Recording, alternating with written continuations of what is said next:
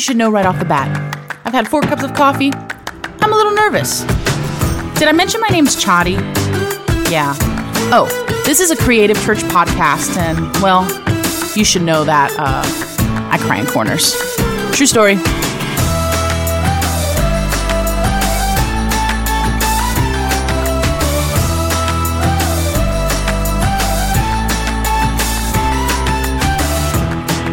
What's up, fam? Welcome to episode 25 of I Cry in Corners. We are trucking along in this season 3, and we're going through the top 10 things that are not a thing. So if this is your first time listening, welcome. If this is not your first time listening, welcome back. I'm so excited that you're here. I'm excited about the season, and I'm excited about this episode. Quick recap, because I think context is important. The first thing we talked about this season were kingdom issues. Kingdom issues versus you issues. See, I personally define kingdom issues as something that moves God forward and pushes the kingdom forward. It moves God to want to do something awesome, and you issues actually move your emotions, and they usually stall what God is doing, not only in the kingdom, but within ourselves, because most of the time our you issues, the things that we've maybe stepped into ourselves, we don't really know how to navigate. So I talk a lot about this in the very first episode of season 3, because I think if you want to become a kingdom person, you need to be able to navigate and be able to say, what is a kingdom issue and what really is a you issue? And then you can figure out how to fix it. So if you'd like more on this topic, please listen to episode 21.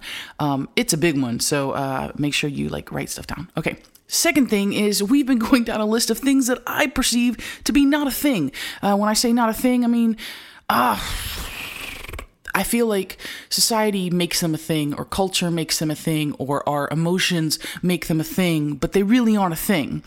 Quitting, busyness, fast tracks, not a thing. And since we're kingdom people focused on pushing forward love's agenda, and by love I mean Jesus, we don't have time to quit because things are uncomfortable. Jesus didn't quit when things got uncomfortable, and he is the greatest example of pushing the kingdom forward. Let's see. Another thing, we don't get so busy. Kingdom people don't get so busy, we forget to actually love people. And Jesus, finally, we understand that we can't be people chasing position instead of his presence. Jesus was the greatest example of loving people and never being too busy for people. He was also the greatest example of not chasing position, but instead listening to the presence, going to seek his Father, going to seek his Father's voice, going to... he was just a person of the presence. And that's what kingdom people are. They're people that when you encounter them, you're like, dude, these people are different. They seem to love everyone. They seem to be kind and compassionate and good in a different type of good. And we aren't people in search of fast tracks. We're people in search of his will and his plan for our lives. And that's where we find us today in season 3. So if you're you don't have to go back and listen to them, but I would, because I think they're important. But today's topic is entitlement. Yep. In the kingdom, entitlement is not a thing. So just like quitting, busyness, and the fast track and you issues, entitlement is definitely not a thing. See, people that are living with a kingdom mindset, they aren't really focused on deserving position or things, because they know that the only thing they deserve is the opposite of the things that they're getting. Let me see. How can I explain this? You know that verse in the Bible that says we've all fallen short? Well, kingdom people know this. And as a result, we don't Black Friday each other. Chadi, what are you talking about? You know, have you ever watched the memes and the things that people do to themselves and other people on Black Fridays? They'll fight you, punch you in the face for a TV that's not even that good, or a nonsensical sale that you really wouldn't want that in real life anyway. But Black Friday is at least in Florida, it's madness. And when I process entitlement, I think of Black Friday. I think of people not considering each other. I think of people trying to gain things that really aren't that important, and that things that you really don't need. You might want it, but you don't need it. And I think that if you understand the difference between want and need, you won't become a Black Friday person. You won't be a person that thinks that you're entitled to something that really you're not. And when we think we deserve it, whatever it is, so for you, it might be a job, it might be a relationship, it might be a position.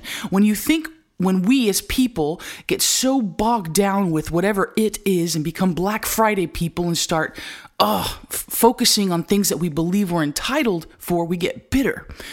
We play the comparison game. That sucks. We dishonor our leadership. We mistreat people we love. We make judgment calls for the sake of what we deserve that might not be morally correct. So let me just make a blanket statement. None of us, not you, not me, not people that we believe are the best of the best or the worst of the worst, deserve any awesomeness thanks to Eve. Just kidding. No, seriously though. Everything good and God that we have is because our incredible Savior, in his absolute kindness, saw fit to position us under his grace and his goodness and bless us with his love and his opportunities. And not because we deserve it, but because he is awesome. And that's my take and my bent on all this entitlement stuff today. I'm gonna definitely need to do some Bible reading today. So if you haven't gotten your Bible reading in, you're about to. If you want to follow along, I'm going to be in Luke 8 and 9 because I desperately need the wisdom of the Bible to teach this today. So I'm going to jump into the Bible and I'm going to just give it to you the way God gave it to me. Again, I say this almost every episode. Read it for yourself. Get a revelation of this for yourself. I believe that God wants to impart something in you specifically for the place you are in life and the place you are navigating in the journey that you are on. I believe God has a plan and for your life that is very specific to you. And my prayer is that as we go through these things that instead of being entitled, I'm going to encourage you to be something else, and I'm going to give you context for it. But my prayer and my hope is that as you're listening, whether you're in your car, whether you're at work, or wherever you are today, that you leave inspired and empowered and ready to make Jesus famous. Because that, at the end of the day, is my goal of my life, is that I won't make things a thing. The only thing I'll make a thing is Jesus, because he's the only thing that matters. So, context. So far in the book of Luke, Jesus has built a team of young misfits. He's explained the importance of being a kingdom person. He's preached the Sermon on the Mount. He's healed multiple people. He's calmed a massive storm. He's brought some massive wisdom within parables and object lessons. And now in chapters 8 and 9, we find Jesus on a shore. He's returning from healing the demoniac, and he is welcomed by a massive crowd that has been waiting for his return to the area. A huge crowd, gigantic, massive. People are waiting to be healed, and the disciples are watching as they've been watching for a while now. And some will get super close. Some during this story are going to get a super close view of what is going down, and others will actually have to watch from a different point of view. But as a result, everything that God gives to them will be the same. Okay, so know that before I start reading. At the end of this story, every person close to Jesus gets the same thing. I know that a lot of times we come into moments of entitlement or moments of thinking we deserve something because our point of view is different. But I'm going to challenge you today that your point of view is not different. Your point of view is unique. And God has positioned you in a specific place in time, a specific place in your job, in your life, in your family to gain a certain perspective, because that perspective matters in your life and you need that perspective. So I'm going to challenge you today to see things through that filter. Okay, so if there are some of you out there watching, your friends, colleagues, family members, people in your demographic seemingly farther along on the road, know that your journey is not the same. So don't sit there and just listen and think that maybe you got the shaft somewhere. God is not moved by your timelines. He is moved by his. So take a deep breath. Just follow along. I promise this is all going to make sense. Entitlement is not a thing, and I'm starting in Luke 8:40, and then I'm going to read to 9:6. It's important. I need to read all of it, so I'll stop periodically to chat through the stuff that I want you to remember and the things I want you to take away. But yeah, okay, let's dive in. Chapter 8, verse 40-56. Just listen, I'll read it, because I like to read, and reading is fun. Anyone else just, never mind. I'm not going to go into that story. It's not worth it. I'm just going right into the Bible. I almost lost myself there. Okay, chapter 8, here we go. Now, when Jesus returned, a crowd welcomed him, for they were expecting him. And a man named Jairus, I think that's how you pronounce it, a synagogue leader, came and fell at Jesus' feet, pleading with him to come to his house, because his only daughter, a girl who was about 12, was dying. And as Jesus was on his way, the crowds almost crushed him. And a woman was there who had been a subject to bleeding for 12 years, but no one could heal her. She came up behind him and she touched him, on the edge of his cloak, and immediately her bleeding stopped. And Jesus said, "Who touched me? Who touched me?" And when they all denied it, Peter said, "Master," I can just hear Peter saying this, "Master, there's people crowding and pressing against you."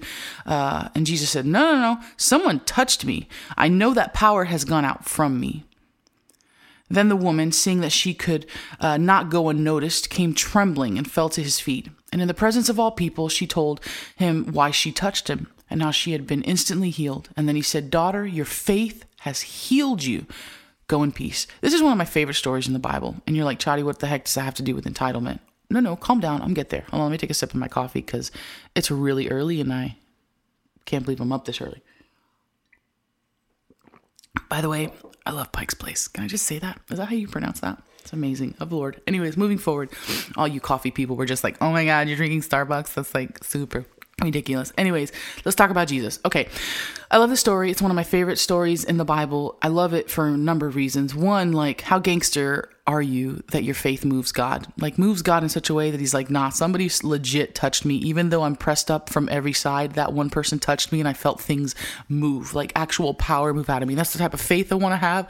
That's the type of person I want to be. I want to be a person that moves God, that is so kingdom that when I move and when I ask and when I seek him, that he goes, oh man, something touched me. And well, if I think of entitlement and I think of this story, I would say you don't need to be the main character in the story to get your healing.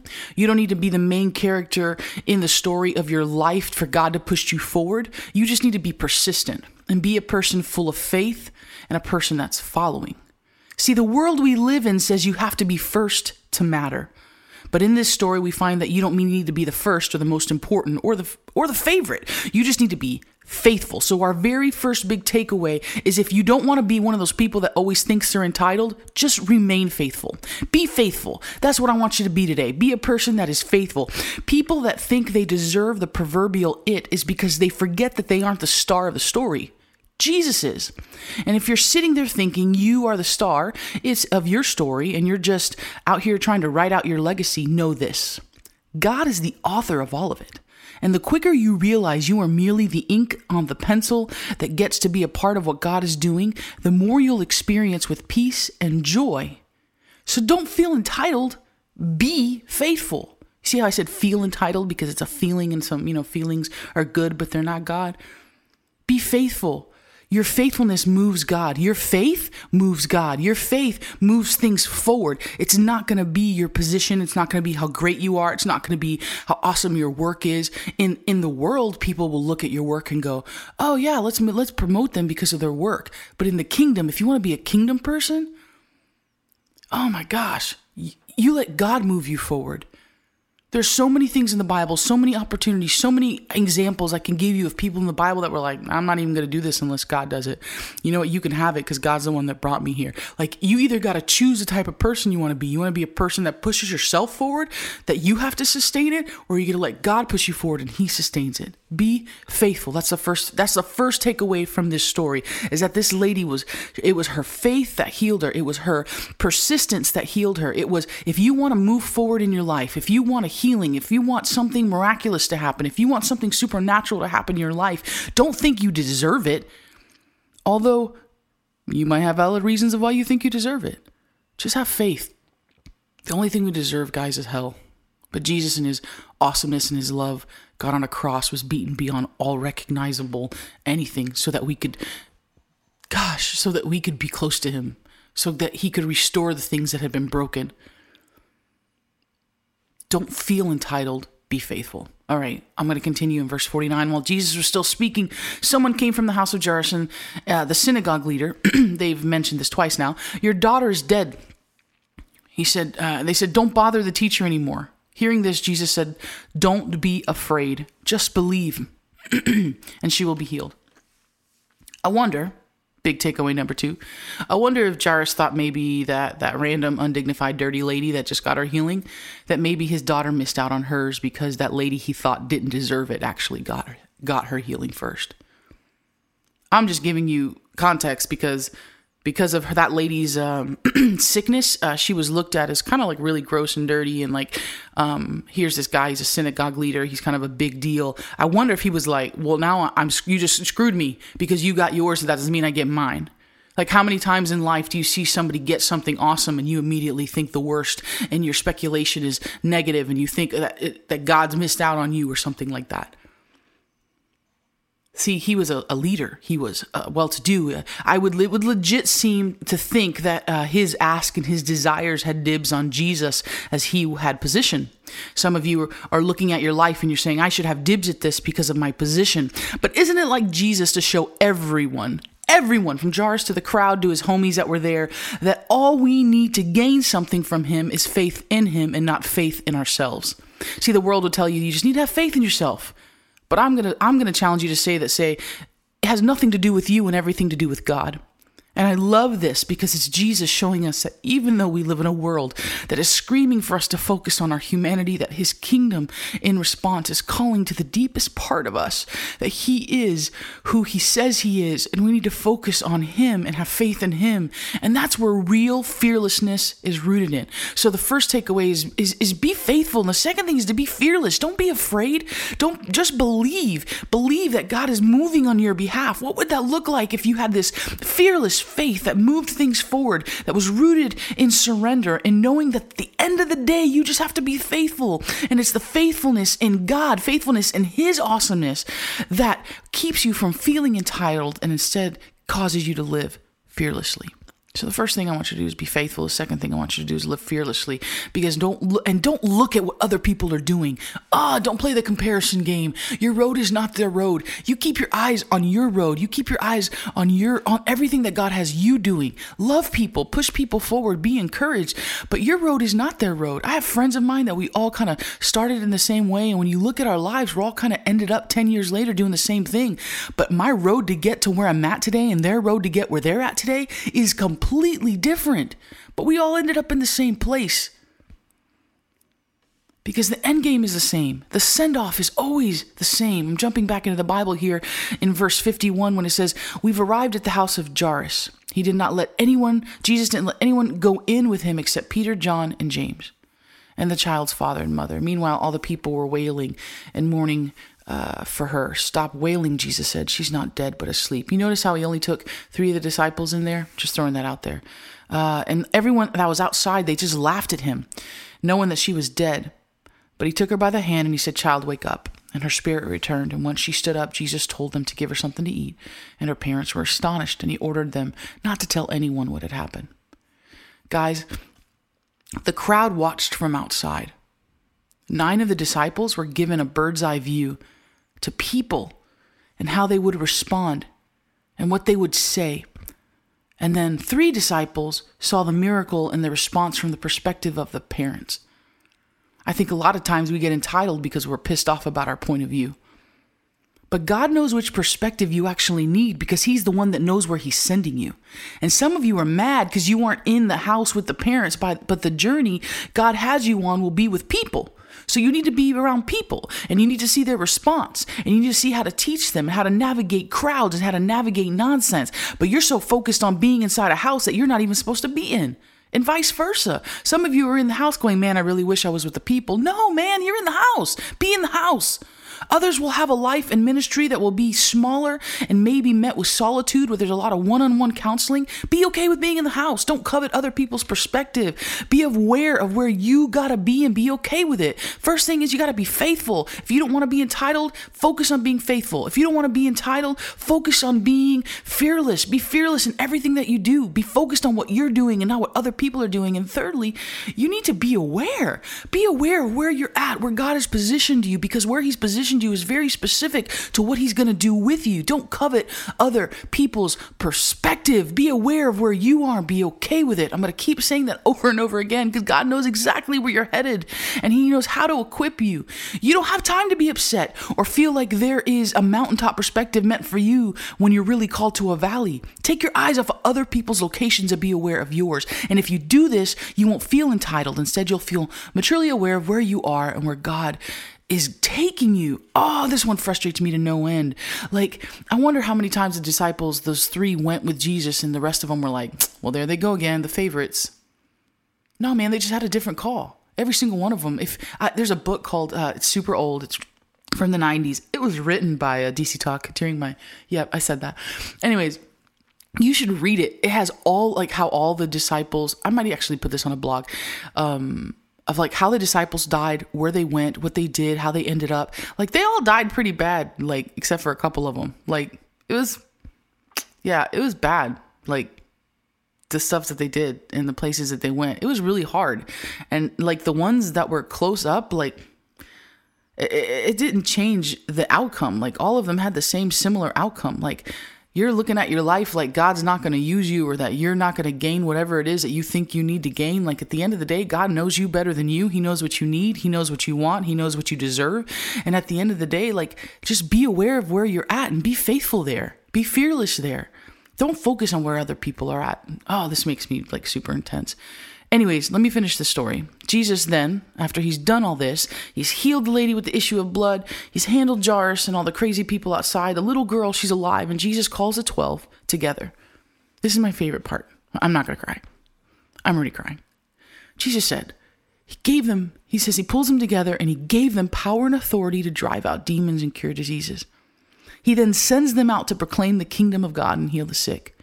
And then he tells them, take nothing for the journey. No staff, no bread, no money, no extra shirt, whatever house you enter. Stay there until, oh man, you felt I just lost myself. Whatever house you enter, stay there until you leave the town. And if people do not welcome you, leave their town and shake the dust off your feet as a testimony against them. So they set out and went for the village. They all went out. They were sent out from village to village proclaiming the good news and healing people. You realize that after it was all done, he pulled the 12 together and he sent them and he told them. He pulled the 12 together. He didn't go, hey, 3 guys right here, these guys, the ones that were in the house.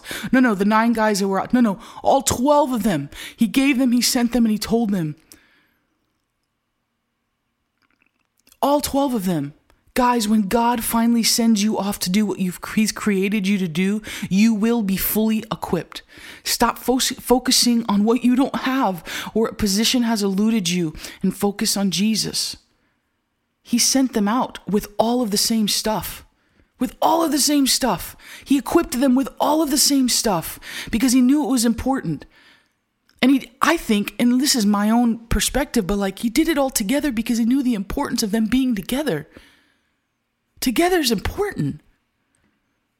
Together is how he sends us. So if the enemy can keep you focused and frustrated with people where there's disunity, he knows that you can't send fractured off together. You have to send wholeness.